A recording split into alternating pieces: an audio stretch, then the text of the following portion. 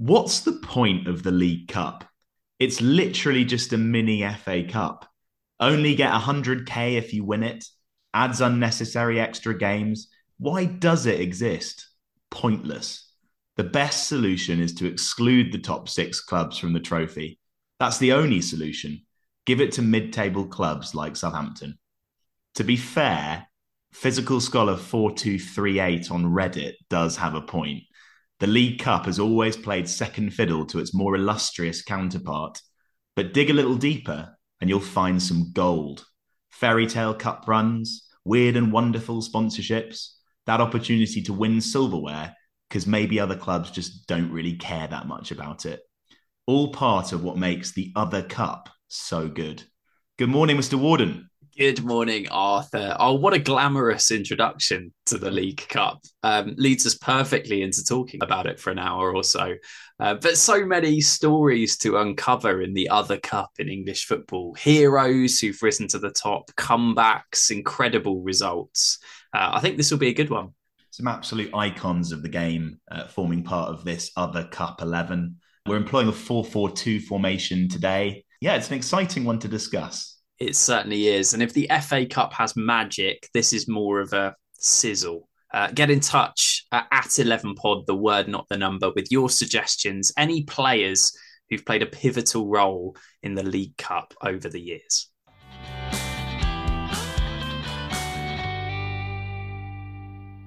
Arthur, in between the League Cup sticks today. It's Matt Duke. Great, yeah. Yeah. On Wikipedia, he's actually given GVE and GVCO after his name, which I'm a bit baffled. They're orders of knighthood and chivalry. What? And rather than someone trolling him on Wikipedia, I actually think it might be stemming from the fact that those are Duke of Edinburgh's titles. So Okay. Duke and thought that it must be the Duke of Edinburgh. I don't know. He signed for Hull City for just 20k from Burton, where he'd impressed as number one for 4 years. At Hull, he was, for the most part, a second choice to Boaz Myhill, or even third goalkeeper with moments of brilliance, to be honest. He was, in my mind, he was much like Eldin Jakupovic. So his starts were infrequent, but repaid with stellar performances. It all started in the 2007-8 League Cup, where a good game against Crewe earned him a start in the two subsequent championship games, but sadly injury struck, so he was back on the pines thereafter. On the 5th of January 2008, he underwent an operation to remove a testicular tumour, and the fight against cancer has been a cause close to his heart for the rest of his career. He did recover, and in 2008-9, he impressed again in cup football, in League Cup and FA Cup matches, keeping 2 clean sheets against Newcastle, resulting in him being called up to make his Premier League debut in 2009 against West Ham. Although Hull lost the game 2-0, he saved a penalty and was City's man of the match, retaining his place in the side for the next 9 games. And penalties seem to be something of a frequent occurrence for Matt Duke throughout his career. He's faced lots and saved lots, which is good because we love that in an 11 goalkeeper. Eventually, he wound up at Bradford, and that's where his case for inclusion in the 11 takes shape. In the 2012-13 League Cup, Phil Parkinson's League Two side took some massive scalps, including Wigan in the last 16, where he kept a clean sheet and saved a penalty in the shootout. But none were bigger than the quarter-final win over Arsenal on penalties at Valley Parade. Bradford's team cost 7.5k to construct, whereas Arsenal played a fairly full-strength outfit. They had Szczesny in goal, Sanya, Mertesacker, Vermaelen, Cazorla, Ramsey, Wilshere, Podolski, the mighty Gervinho played. And actually, the who I see as a pretty League Cup specialist, Francis Coquelin. Yes, agreed. Quite League Cuppy, isn't he? Very. But Duke was again the hero. He saved a Cazorla penalty. So they made their way through. They knocked out Villa in 2 legs in the semi-final. An inspired performance by Duke in the second leg preserved their first leg 3-1 victory. And he puts their qualification as England's first fourth tier side to qualify for a major final at Wembley down to snowballs. Um, he What? says, basically, he describes the journey when they're on the bus. He says, we met the coach at Bulborough for some of the lads who travel, and the coach driver pulls the coach in and it gets stuck. We're all off the coach, pushing it and trying to get it out. We're all off the bus having a laugh, having a snowball fight. It was such an occasion that's massive, and we could be over tense. And we were having a laugh and a good time. That's testament to the staff. We're just a good set of lads who get on and we have a good time playing with snowballs. Little things like that disrupt the preparation and get you in a good headspace. Wow. Sadly, they lost 5-0 to Swansea in the final. Oh, yeah. I remember that cup run. It was absolutely incredible for Bradford to go that far and nearly qualify for Europe despite being a lower league team. I think it's one of the most impressive cup runs we've seen in recent years, to be honest. You're absolutely right. It didn't end that well for Duke because he was actually sent off in the final. He brought down Jonathan de Guzman, who was charging at goal, and was frankly quite rightfully shown a red card. But I thought it was important to get a Bradford fan's perspective on this, and I'm fortunate to live with one of them. So here's Will Barker giving his views. Well, I've got so many unbelievable memories from that cup run in 2012 that it's difficult to know where to start. You know, for years, relegation and administration, relegation and admin, and then Phil Parkinson has pulled together this team from absolutely nowhere. There was a real never say die attitude about the team, especially in the cup run, and we should have been out in the early rounds. And Notts County missing an open goal, 1-0 down to Watford, and then 2-0 down to Burton Albion with 5 minutes left, before knocking out Premier League Wigan away from home. And then beating, full strength thing as Arsenal at home, and then Villa in the semi-final over 2 legs to somehow make it to Wembley. I'll never forget those games and queuing up in the freezing cold at 3 a.m. just to get tickets for Villa Park. I know you're going to talk about Matt Duke in goal, but there were so many great players in that team, and we played some truly great football. Carl McHugh, Rory McArdle, Stephen Darby at the back, Gary Jones, Gary Thompson, Narky Wells, and James Hansen. I could talk for hours about some of these players, but it was such a truly incredible year and a fantastic experience for all Bradford fans. A cup run is just epic, isn't it? It does, and it can turn around a season's fortunes. I enjoy the fact that Zavon Hines was in that Bradford side as well. He feels very League Cuppy to me. He does. Ex-West Ham starlet, yeah, very much. I can imagine him and Freddie Sears playing in League Cup games for West Ham. So true. So true. Have you got left back then? I do, and I've gone for Steve Staunton. Okay. Was he was Irish, wasn't he? He was. He still is. Is he? Yeah. I mean, we'd only really have seen the tail end of his playing career, but possibly know him from his troubled time as Ireland manager when he was lambasted by the press. And also perhaps his impassioned speech to the press where he said, "I'm the boss. I'm the gaffer. At the end of the day, what I say goes. The buck stops with me," which feels very sort of Captain Phillips. I am the captain now to me. So an interesting approach to facing the media from Steve. Yeah. In truth, Staunton enjoyed a 20-year career as one of the Premier League's most accomplished left-backs. He was a tough tackler and a popular figure at Liverpool and Aston Villa, where he spent 2 spells at each club. But he was also a constant menace going forward, chipping in with assists regularly and occasionally goals. Rewind to October 1989 and the League Cup match against Wigan, where Steve Staunton scored a remarkable hat-trick. All the more impressive because he came on as a sub. What? This was due to an injury to Ian Rush, and for reasons completely unbeknown to me, Staunton was given a more attacking role in this particular game, forward from his usual left-back position. And I'm taking this from an article in the Liverpool Echo. His first goal came after 59 minutes when David Burrows escaped up the Wigan right before sending an attempting cross. Staunton poked home. He notched his second of the night 10 minutes later, taking possession of the ball on the edge of the box. He looked up before firing an unstoppable shot past the keeper. And with just 3 minutes to go, he crashed his third goal home and Liverpool won 3-0. And that night, Staunton actually became the first substitute in Liverpool's history to score a hat-trick, which is a remarkable achievement from a natural left-back. And for me, Arthur, kind of smacks of Danny Butterfield in the FA Cup for Crystal Palace.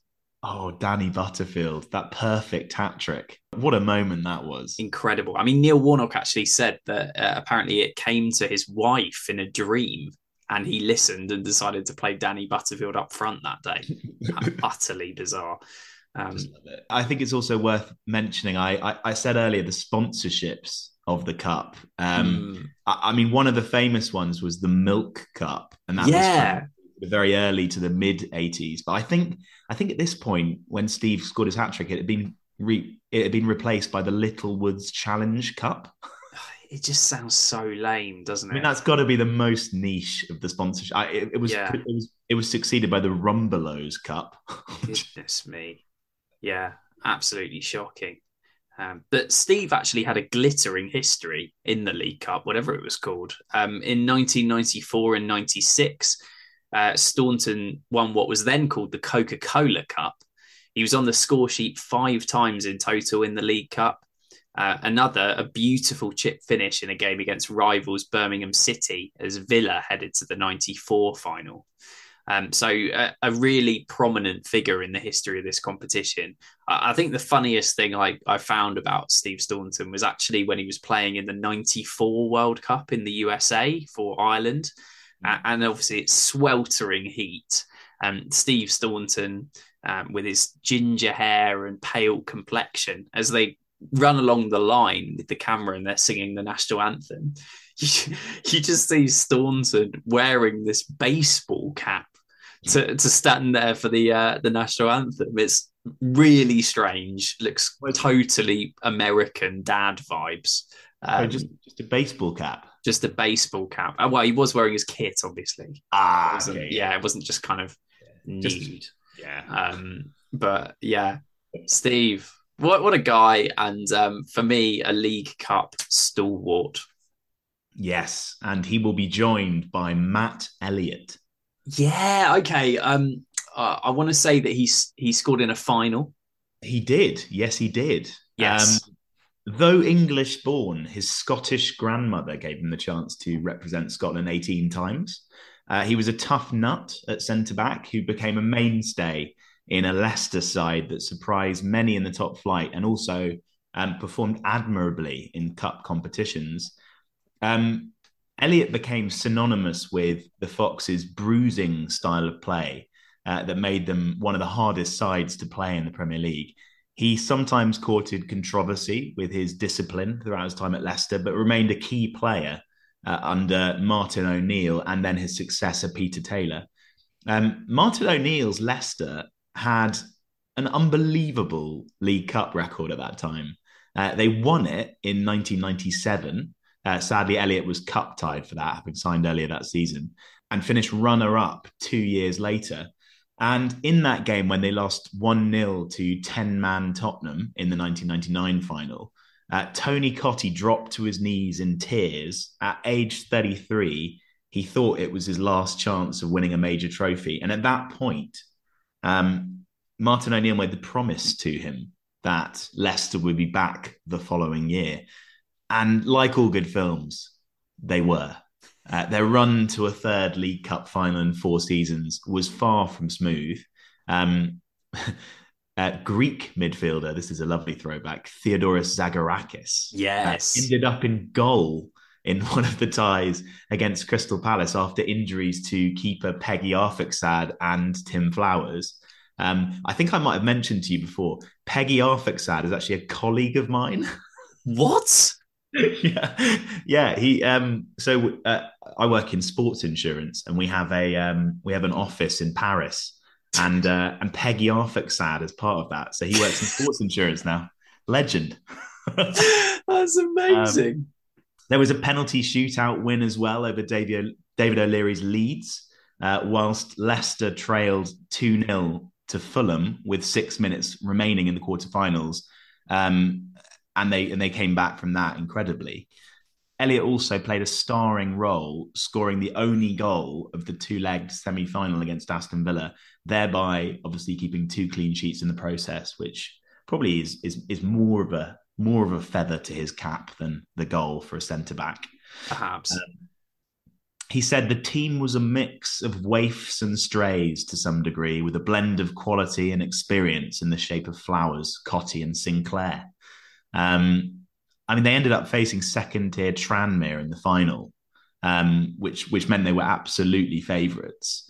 Elliott nodded in the opener before you'll never guess who was sent off for Tranmere.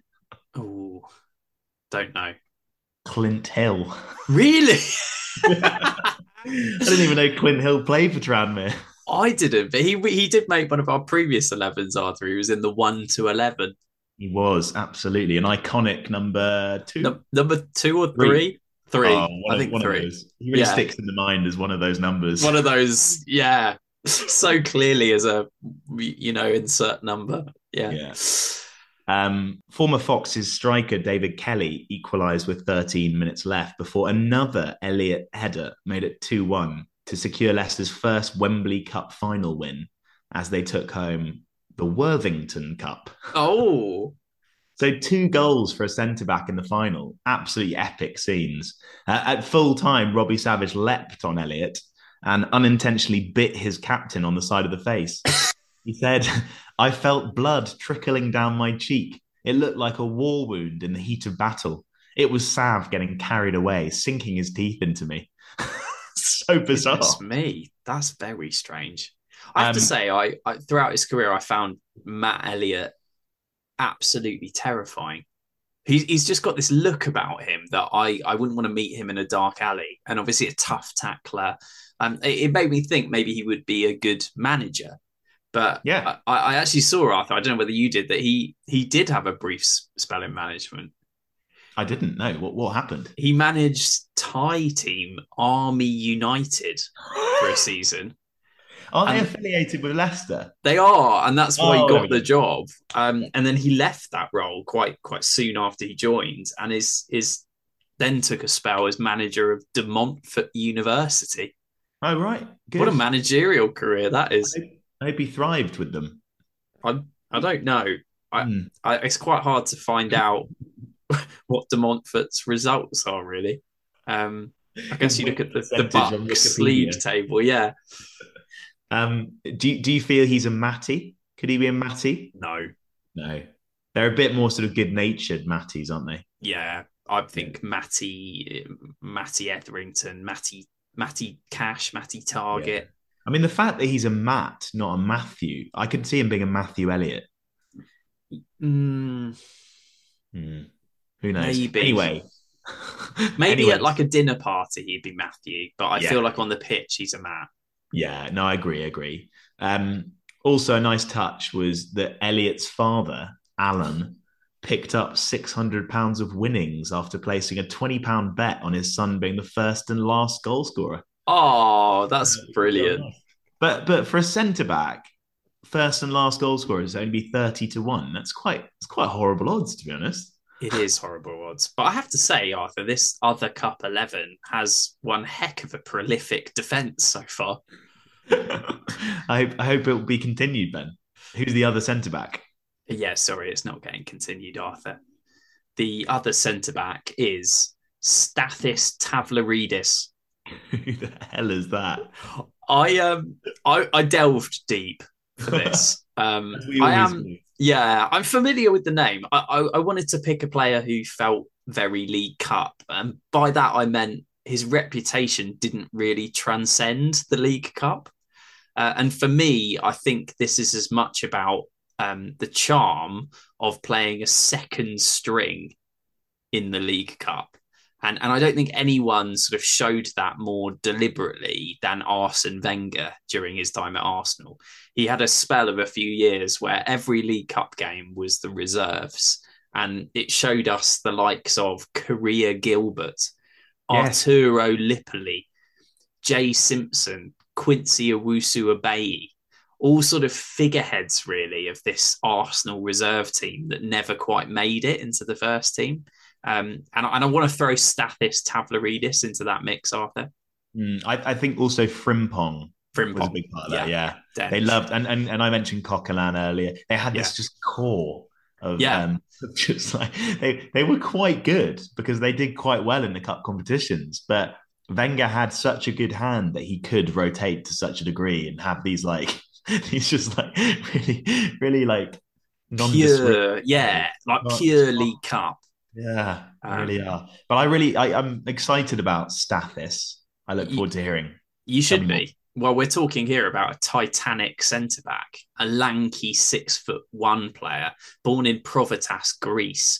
And at his best, Tavlaridis was nicknamed the Bull due to his aggressive style of play.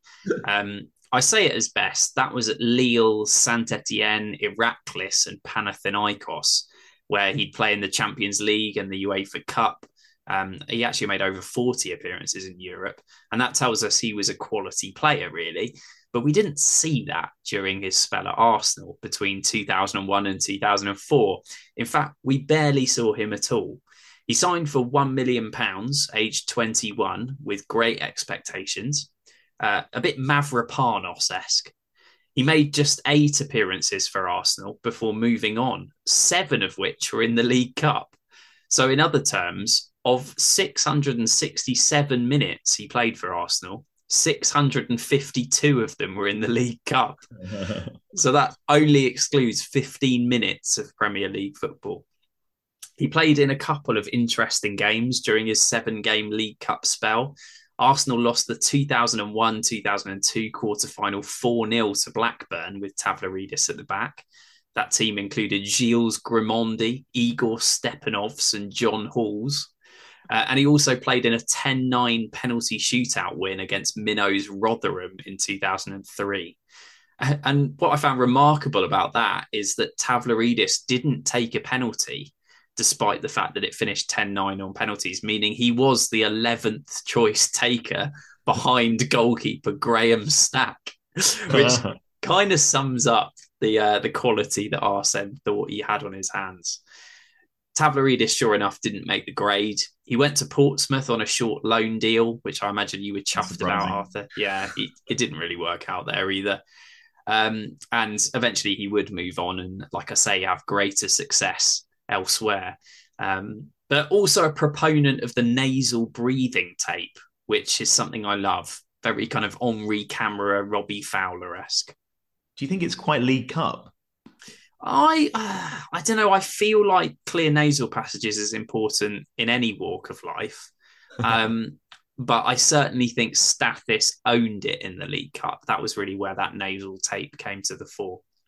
Yeah, I think that's fair to say. And actually, one thing I would draw listeners' attention to is, yes, it didn't work out at Arsenal. I think in terms of his lack of talent, 3 caps for Greece probably speaks volumes. I mean, not the strongest nation.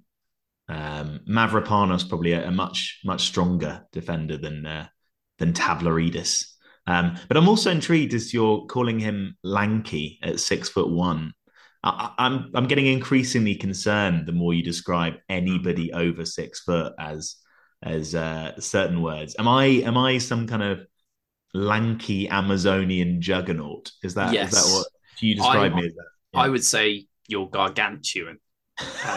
What you've got to remember, Arthur, is that I'm what you would describe as a diminutive, tough tackling right back in the grand scheme of this podcast. So to me, anyone that's over kind of 5'11" could be described as Amazonian, a juggernaut, a dreadnought, or a Titanic.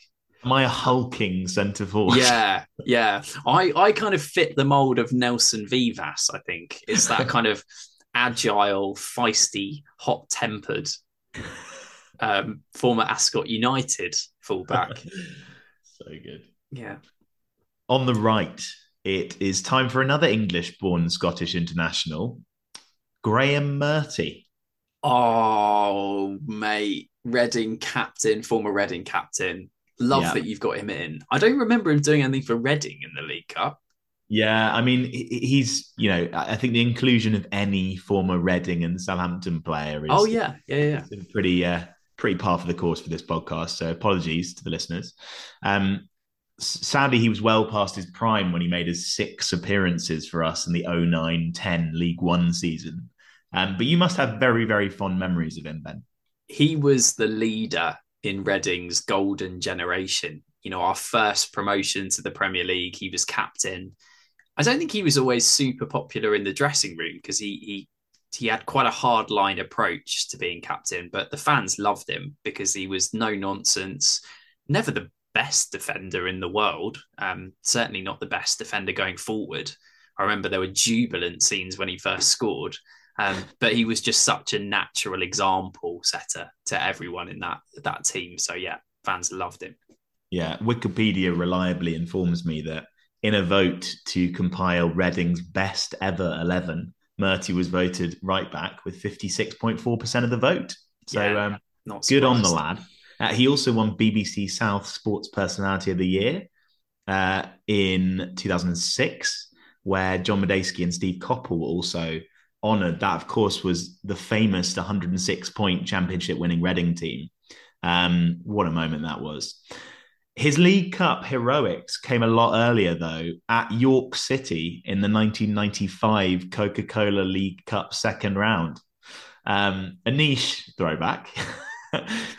He went into the game second from bottom of Division 2, which is nowadays League One, having won only one league game all season, which was a lucky 1-0 victory at Swansea City, courtesy of an own goal.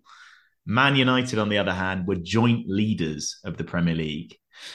On 24 minutes, the first shockwaves rang around Old Trafford when Graham Murty dispossessed Phil Neville with a great tackle to feed striker Paul Barnes. Barnes looked up and hit an effort from 25 yards that took a slight deflection and nestled in the net. United were all at sea as a second Barnes goal and a header from Tony Barras delivered a 3-0 away win for York City. Wow. That's, just one of the most iconic cup sets in this competition's history. I also quite like the fact that a lot of these cup sets come quite late in the tournament, but this was very, very early on. Also, quite a weird quirk of the competition at that point was that rounds 1 and 2 were two-legged affairs. So York City, after this heroic victory, had to welcome United back to York for a second leg. And United didn't take mercy on them. They unleashed the likes of Roy Keane, Eric Cantona, Peter Schmeichel on them. But thankfully, it wasn't enough to claw back the deficit. York City went through 4-3 on aggregate, which was just a phenomenal victory. And I think what this cup's all about, really, obviously by virtue of the fact that it's just league clubs, you don't get so many situations where, one team is unbelievably better than the other, because the worst you've got bottom of League Two and the best you've got top of the Premier League, which isn't, it's a big gap, but it's not a Ulverchurch versus whoever they're playing in the FA Cup. That's what slightly lacks in magic about the League Cup, the lack of chasm between the sides. But this was one where there was a big chasm, and York City did manage to win. Sadly, they lost the next round, which, as I say, was one leg to QPR 3-1. But Graham Murty had played a huge part in a memorable cup set. I think another nice point to note is York City's goalkeeper that day, a former Charlton Premier League icon. Any ideas? No, to be honest. Dean Kiley? Yes. Really? Well done. Was it? Oh, wow. Kiley, well done. I scraped that one out the bag. You really did. Is that a phrase, to scrape out the bag? I don't think so. You could, I guess, if there was sand in the bag. Yeah. If you were unload. Yeah. If you just been to the beach. And of course. Yeah.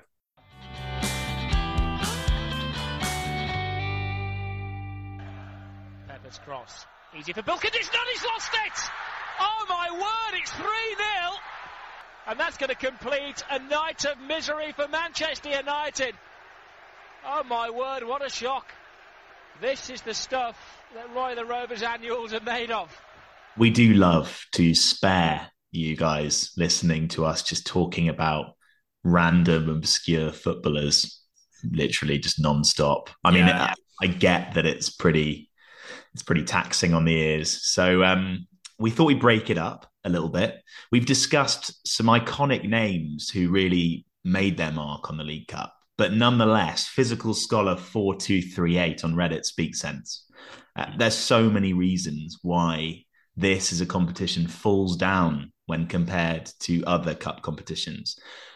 We therefore took it upon ourselves to redesign the League Cup to leapfrog it into England's Premier Cup competition. I mean, I had an idea, which was the penalties and replays are just like quite formulaic and boring. Yeah. I liked the idea of introducing, do you remember on the MLS show, we discussed the sort of 90s MLS style penalties where you dribble from the halfway line? That would be really good. Yeah. I just think it's just different, isn't it? You know, a lot of what happens in MLS is a bit gimmicky and rubbish, but so is this competition. So if we just over gimmick it and create something that would actually be quite entertaining to watch, I'd love to watch, you know, someone dribbling from the halfway line in that competition. I think it'd be great. I really like that idea, Arthur. I think my only concern is that, you know, that's very much an evolution, not a revolution. So we need to go to penalties to get to that instance. So I have come up with another idea, which is more of an overhaul. And actually, I think you'll quite like this because Southampton haven't played Portsmouth in a number of years now. And I think as a fan, that must be really frustrating because that's the kind of big away day that everyone looks forward to, the big occasion. So I want to propose that we scrap the League Cup and instead we pair rivals together in a two-legged game that happens every year to give the fans the derby that they want. And I thought they could be kind of named after players who've played for both teams. So Newcastle Sunderland could be the Stephen Caldwell Cup, or Bristol City versus Bristol Rovers, the Jason Roberts Trophy, Burnley Preston, the Jay McEverly Vase. I just think it will give people an opportunity to see that match that they're dying for every year. Yeah, I'm disappointed you used the Vase one because I was going to say the VFR Vase. The VFR Vase. Yeah, that would be nice. I like is the idea that those teams would face off against each other and then the winning team would emerge and there would be one victor crowned, or is it just exclusively that match? Just those matches. So do you feel like that's where it falls down? Because it just doesn't. Yeah, I mean, I think the sort of pyramid works quite well. So crowning one ultimate winner, but I think we could use that as a basis of a plan going forward. One thing that I thought could be interesting. Obviously, we heard a lot about the European Super League. I like the idea of turning this into a tournament that has some European glamour fixtures. So you play around Europe at various, you know, a showpiece for the best of Britain, you know, or the best of England. So you could have, for example, Barrow versus Tottenham in Riga.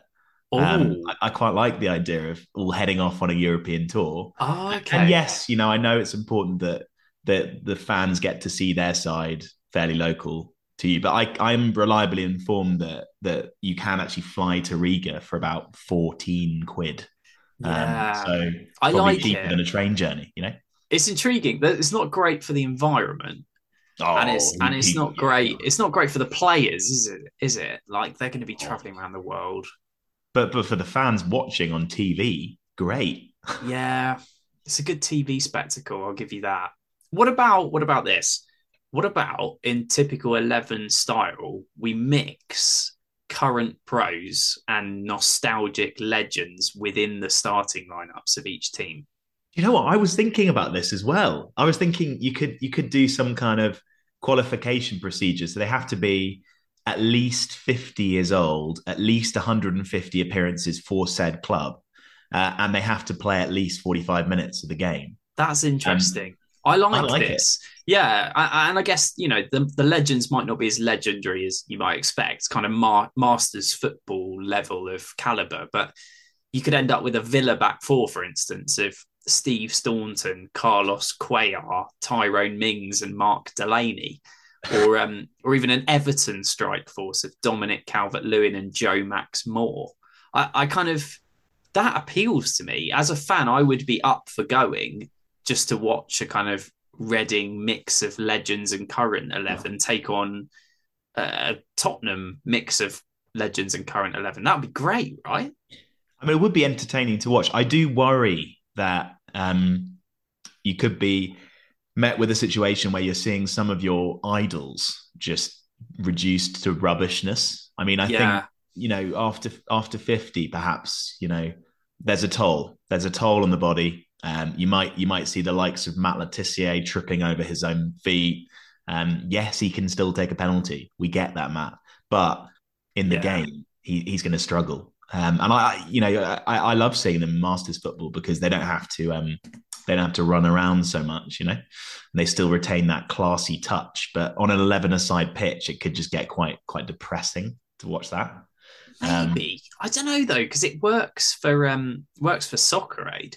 Yeah, that's true. I mean, I don't watch Soccer Aid because I find it painful. Okay. Yeah. I mean, it's just, again, like moments of individual brilliance every now and then, but they are so leggy when they run around the pitch. It's just not very, yeah. I mean, I get what you're trying to do. Ben. You're trying to rip up the script, start all over again. And that needs to be done. This competition is pretty shit. That's why we're spending an episode talking about it. But I mean, there's many ways we can improve this competition. Have you got any more? Or No. Okay. I think we'll go with that then. If you have any ways of making this competition just a bit different from the FA Cup, other than the fact that it's just got fewer teams of better quality in it, we'd love to hear from you at 11pod, the word, not the number, on Twitter. You can get in touch. Genuinely, this is a cry for help because we've tried to come up with some ideas and they're frankly pretty rubbish as well. So any help much appreciated.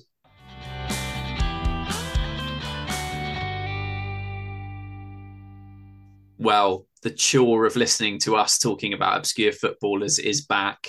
The cry for help is over. And we move to the left midfield of our other Cup 11. It's Alan Mahon. Alan Mahon. I mean, do you think there's something about the Irish that really works for a League Cup 11? I think the luck of the Irish does shine through in this competition. That's what we're finding out. Former Blackburn, Burnley, Tranmere, Wigan and more. He was Mr. League Cup consistency, Alan Mahon. And that is kind of Alan Mahon in my memory. Consistently a 7 out of 10. Never let anyone down. Not the best player in any squad he was in, but generally really popular. He played 33 League Cup games in his career, which I actually think is pretty impressive in and of itself when you consider who he played for. He was a League Cup winner in 2002. That season, Mahon was a stalwart in Blackburn's run to the final, a run which saw them beat Borough, Man City and Tavlarides' Arsenal, amongst others. And in the final, Rovers would beat Tottenham thanks to goals from Matt Jansen and Andy Cole. But despite his contributions, Mahon was desperately unlucky to be an unused sub in that final, the only stain on the achievement. Sorry, is Tavlarides' Arsenal? Is that something that anyone's ever said before? No, I'm the first to say it, and I think I will also be the last. I think I like the idea that forever, when you refer to Arsenal now, you'll just say Tavlarides' Arsenal. Tavlarides' Arsenal. Yeah, it feels right, doesn't it? It does. It really does. Unfortunately, Cup finals was Mahon's bag. As a youngster, he'd been part of the underdog Tranmere side that you talked about earlier, Arthur.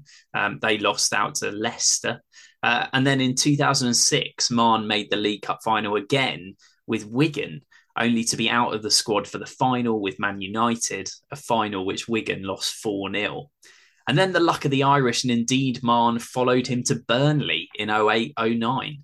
A championship side at the time, Burnley took Tottenham to extra time over 2 legs in the semi-finals, having scored 3 unanswered goals in the second leg.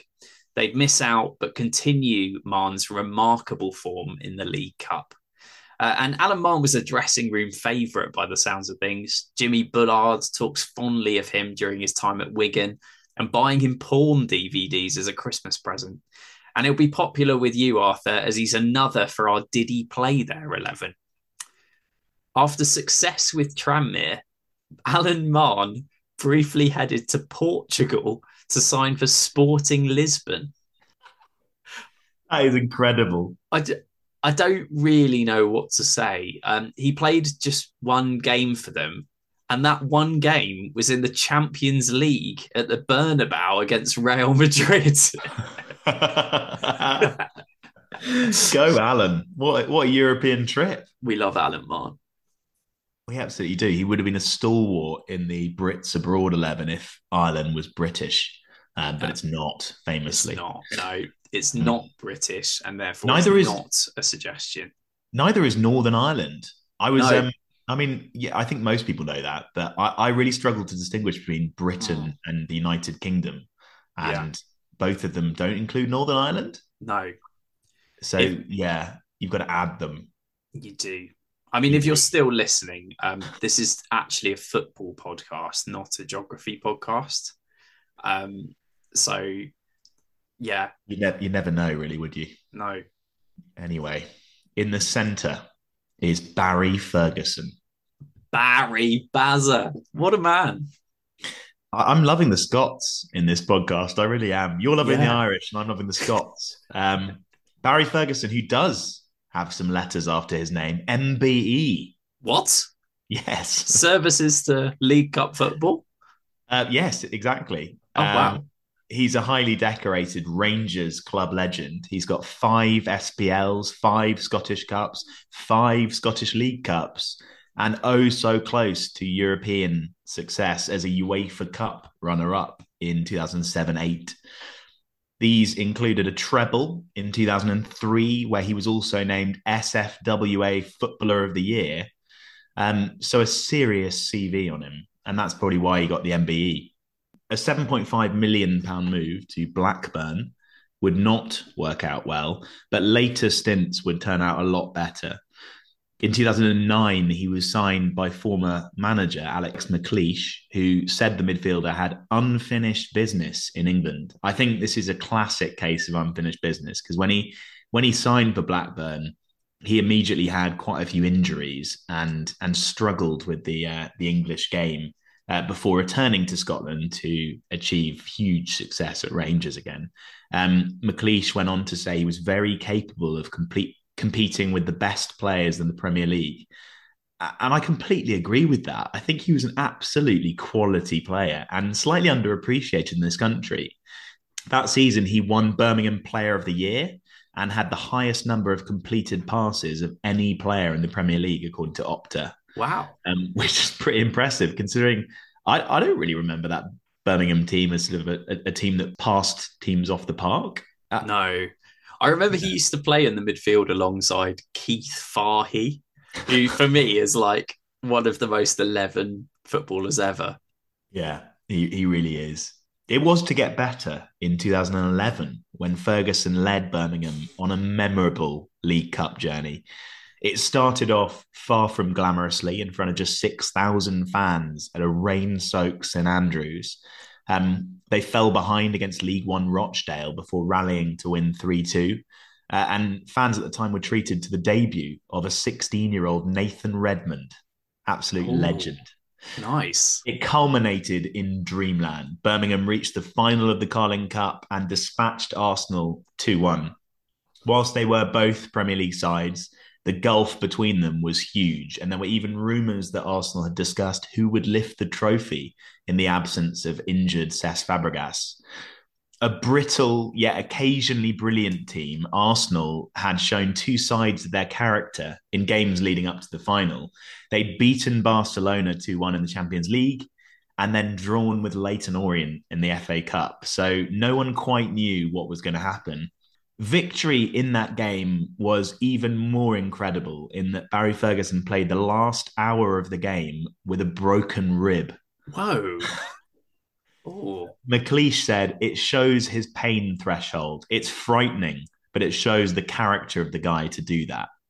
And he was that. He was a workhorse in the centre midfield, a passing machine, wore his heart on his sleeve, just a fantastic player.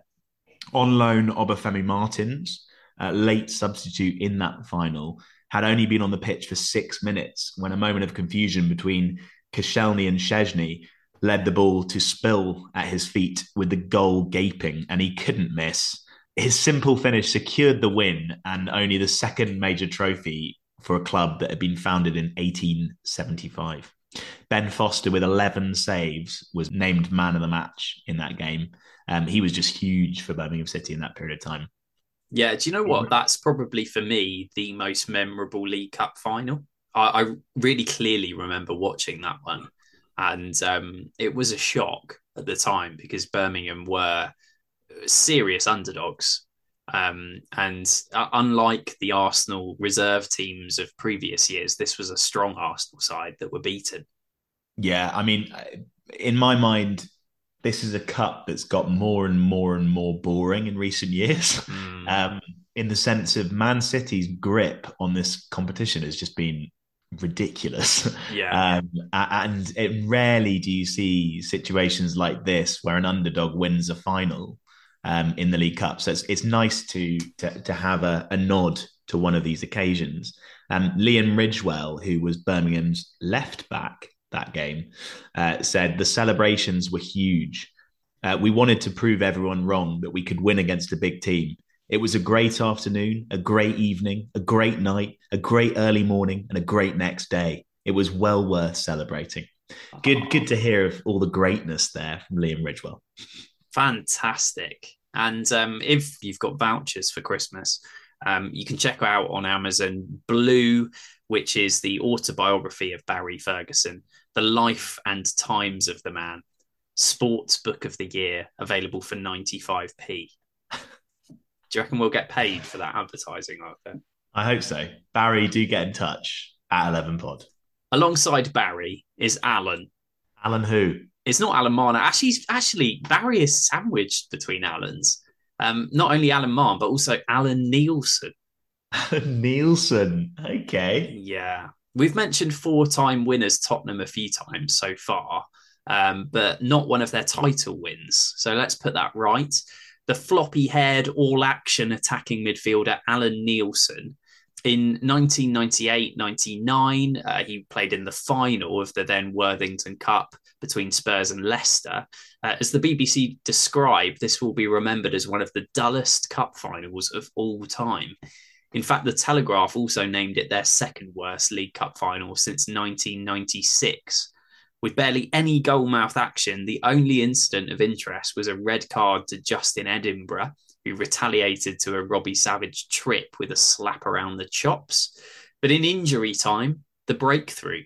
Stefan Everson broke down the right-hand side, shot towards goal, Casey Keller parried, and there was Alan Nielsen reacting quickest to head home on the dive. And the scenes were jubilant. Nielsen was given the Alan Hardacre Trophy for man of the match in the final. And really, this was the highlight of Nielsen's career.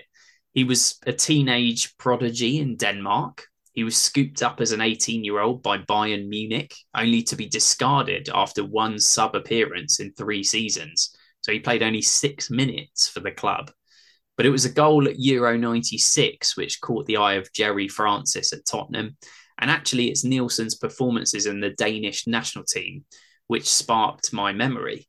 He played at the World Cup in 98, again scoring for his country, and at Euro 2000, scoring 8 goals in total for his national side. And he spent many of the final years of his career in England too, becoming a cult figure at Wolves and Watford. Life after football was interesting for Nielsen too. He hasn't left the spotlight. He's married to Tina Lund, who is a 19-time Danish equestrian champion and more generally a celebrity. As well as a reality TV star and presenter, Lund has even tried her hand at music.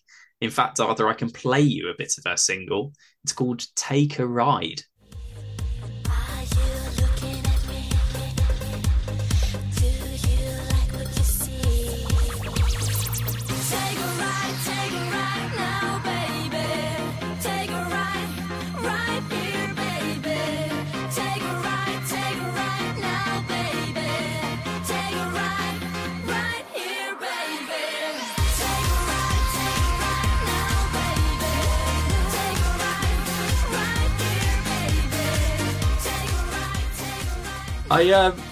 I don't really know what to think of that.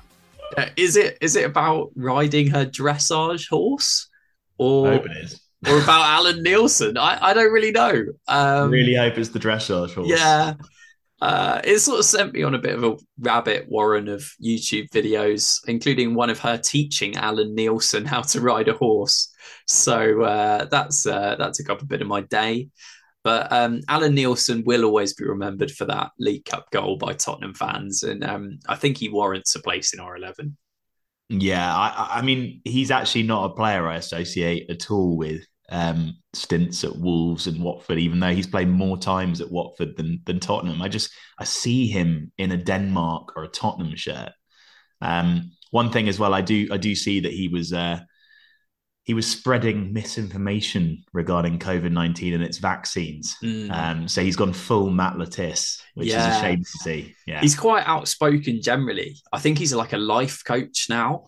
So he gives loads of motivational advice, and some of it has been kind of anti-COVID, which I don't agree with.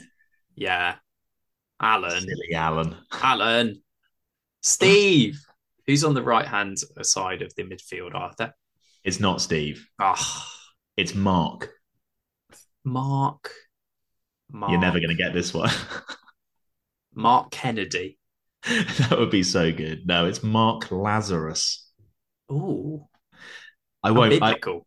I'm not going to blame you for not knowing him. No. He's from quite a long time ago. Okay. I'll tell you about that in a bit. Aged 18, he joined Leyton Orient and turned professional, as well as 3 periods with QPR. He played for Orient twice, plus Crystal Palace and Brentford, as well as a fairly unhappy spell at Wolves.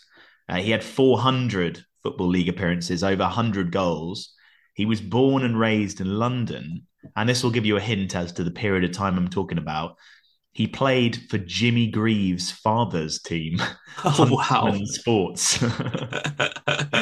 He was actually best mates with Jimmy and used to go to the pitches with him. A little bit about the history of the League Cup. And I thought it was important to draw attention to this because it started in 1960, but wasn't popular initially. Only 46 of the 92 Football League sides actually entered. It had been started to deflect interest from the new midweek continental trophies. So a lot of the big clubs swerved it in the early years.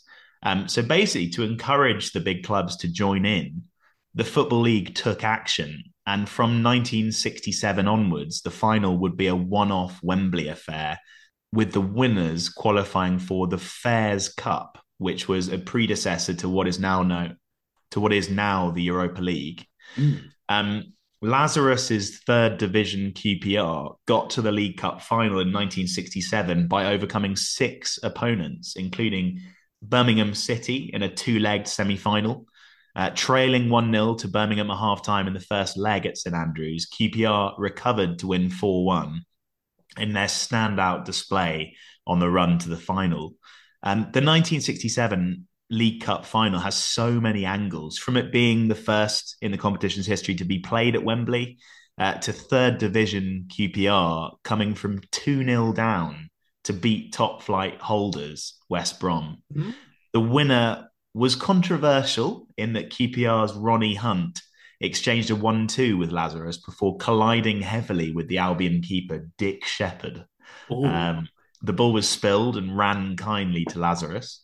He said, "There's a lot of people who say the goal shouldn't have stood. I disagree. Ronnie Hunt was entitled to go for the ball, and he definitely made contact with him. It came to me, and I put it in." In celebration, they went back to their hotel in Queensway for a big party, and Fats Domino happened to be there. Do you know who Fats Domino is? I vaguely know that name, but I don't know where from. He's like a classic kind of jazz and blues musician from the 60s. Right. Some of his famous songs are Blueberry Hill, and he did a really, really good rendition of "Oh When the Saints," which might be the sort of iconic jazzy one that you know if you've heard the song. Lazarus said he was staying in the same hotel. He joined in, played a few tunes. I love the idea that there's just iconic jazz musicians just there and has a party with the team. Yeah.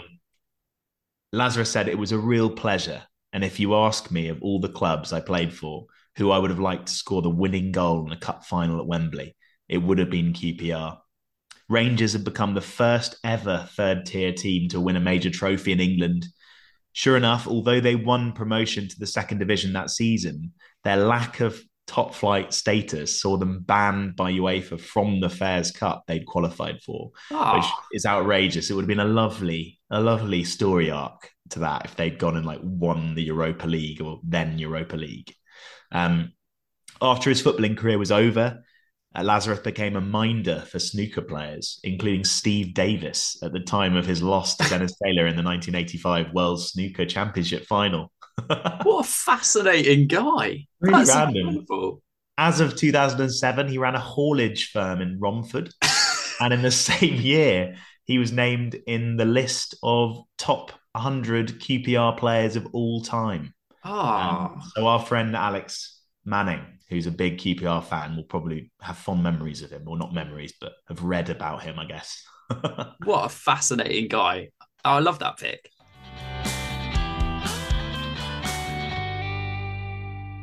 Falls in vitally into Alan Marr. He may fancy a goal. It's a good effort. Oh, what a screamer! Alan Marr! What a fantastic goal! So many scorers of iconic goals in this competition. Have you got one up front? Yes. Good. I have. What a night and what a free kick. It's Freddie Eastwood. Yes, a Southend legend. Yeah, indeed. We're going back now to a cold night in November 2006, where the stage was set for a compelling last 16 tie in the League Cup. The holders, Man United, visiting Roots Hall, the home of then championship strugglers Southend United.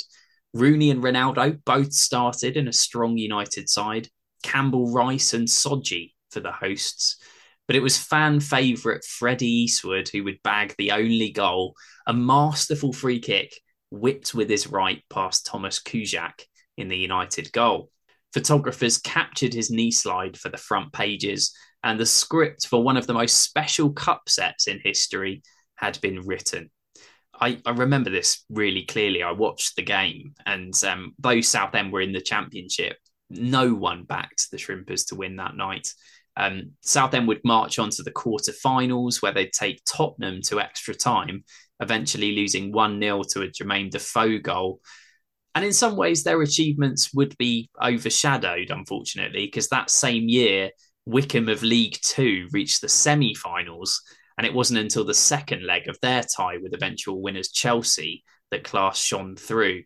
And on top of that, Southend were relegated at the end of the season. Would their fans have traded survival for a League Cup run?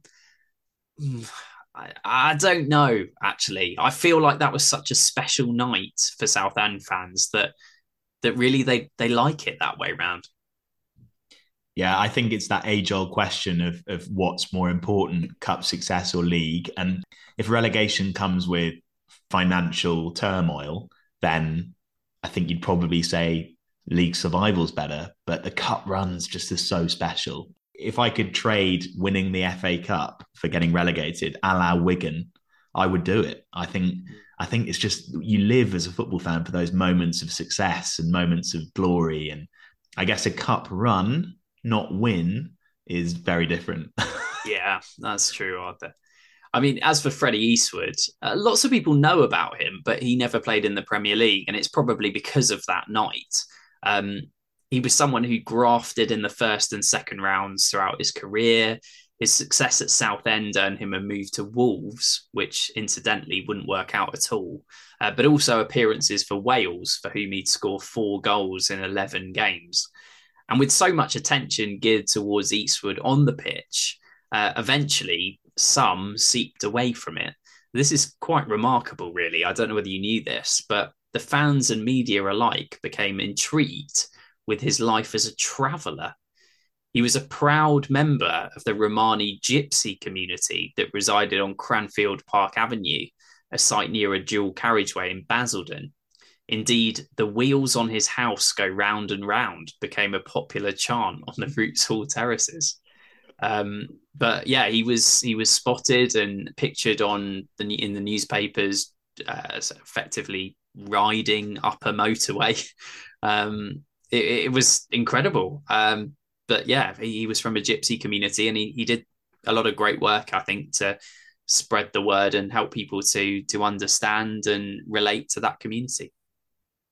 I'm intrigued as to why it didn't work out at Wolves. I mean, I'm reading that he scored on his full debut in the League Cup against Bradford City and finished his first month with 4 goals to his name, earning the Championship Player of the Month award for August. So it started off so positively, but the goals dried up. And then subsequently his spell at Coventry City, 17 goals in 113 games. Not ideal. But I guess to play that many games, he must have been a decent support striker. But at the time, Southend had actually some pretty damn good strikers. They had Freddie Eastwood, and then when he left, Lee Barnard slotted in and scored loads of goals. So, wasn't to be for Freddie, but that moment in the League Cup was just so special. It sort of had shades of Michael Mifsud against Man U for Coventry City as well. Shades of Michael Mifsud. What a brilliant quote.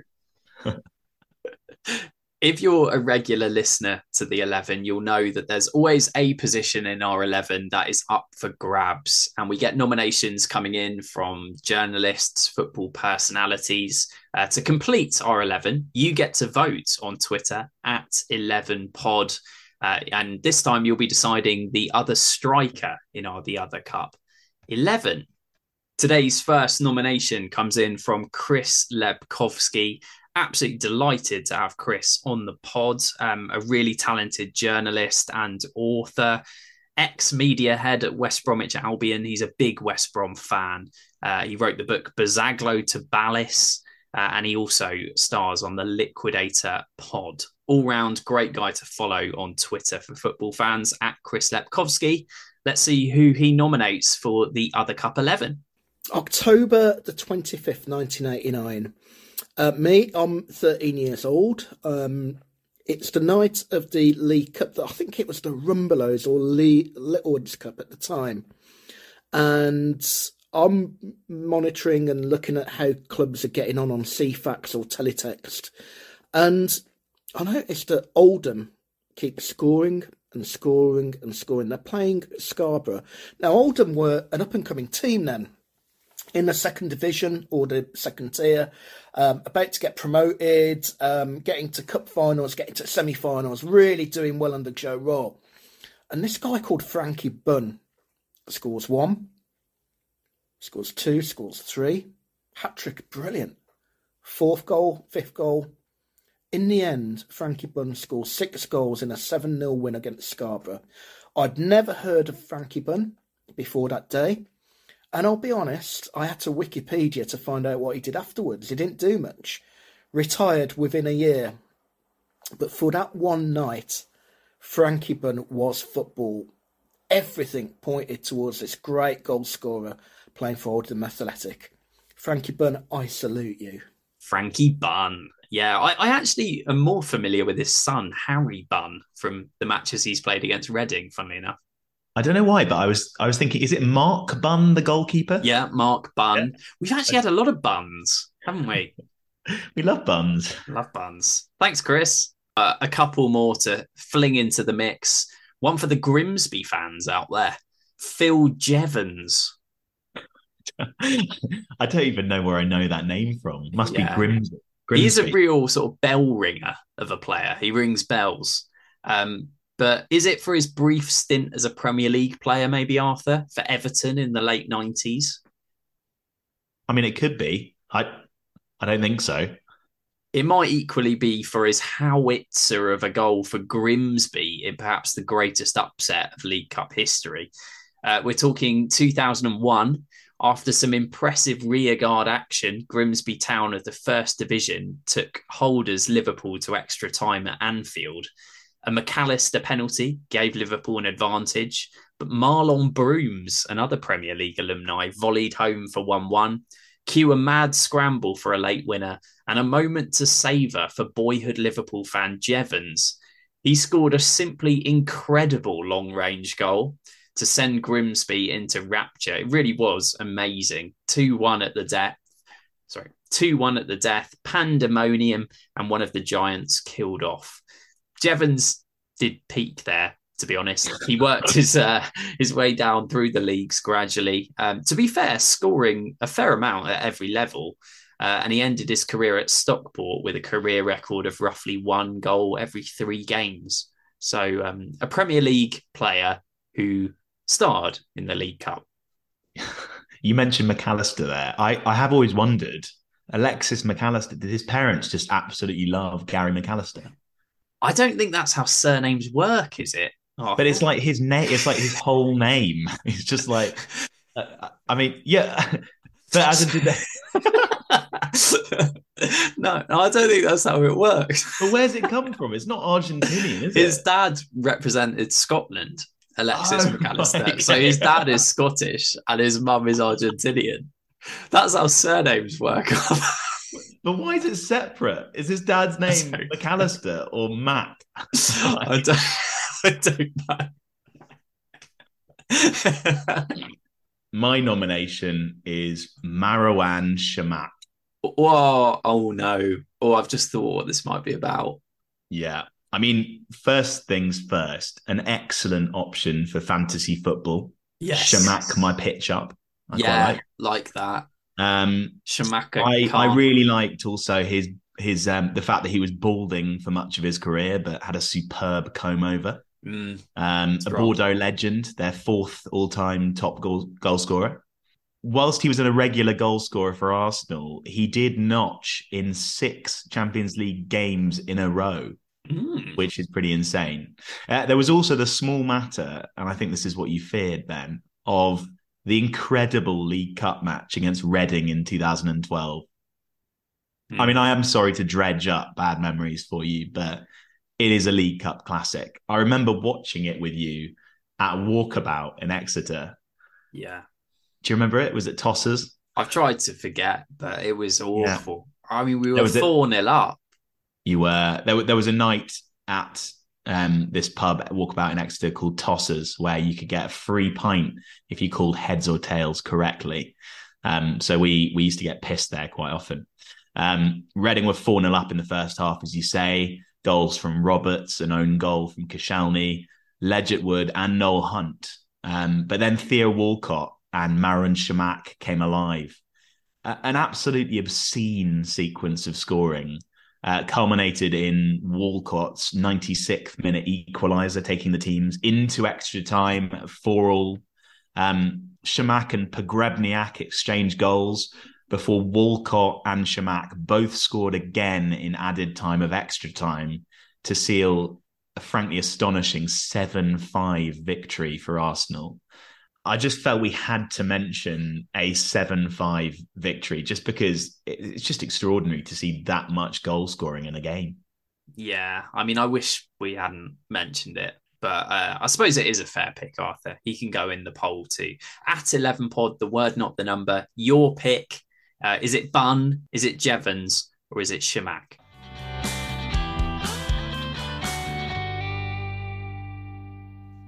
Not quite getting into today's starting 11.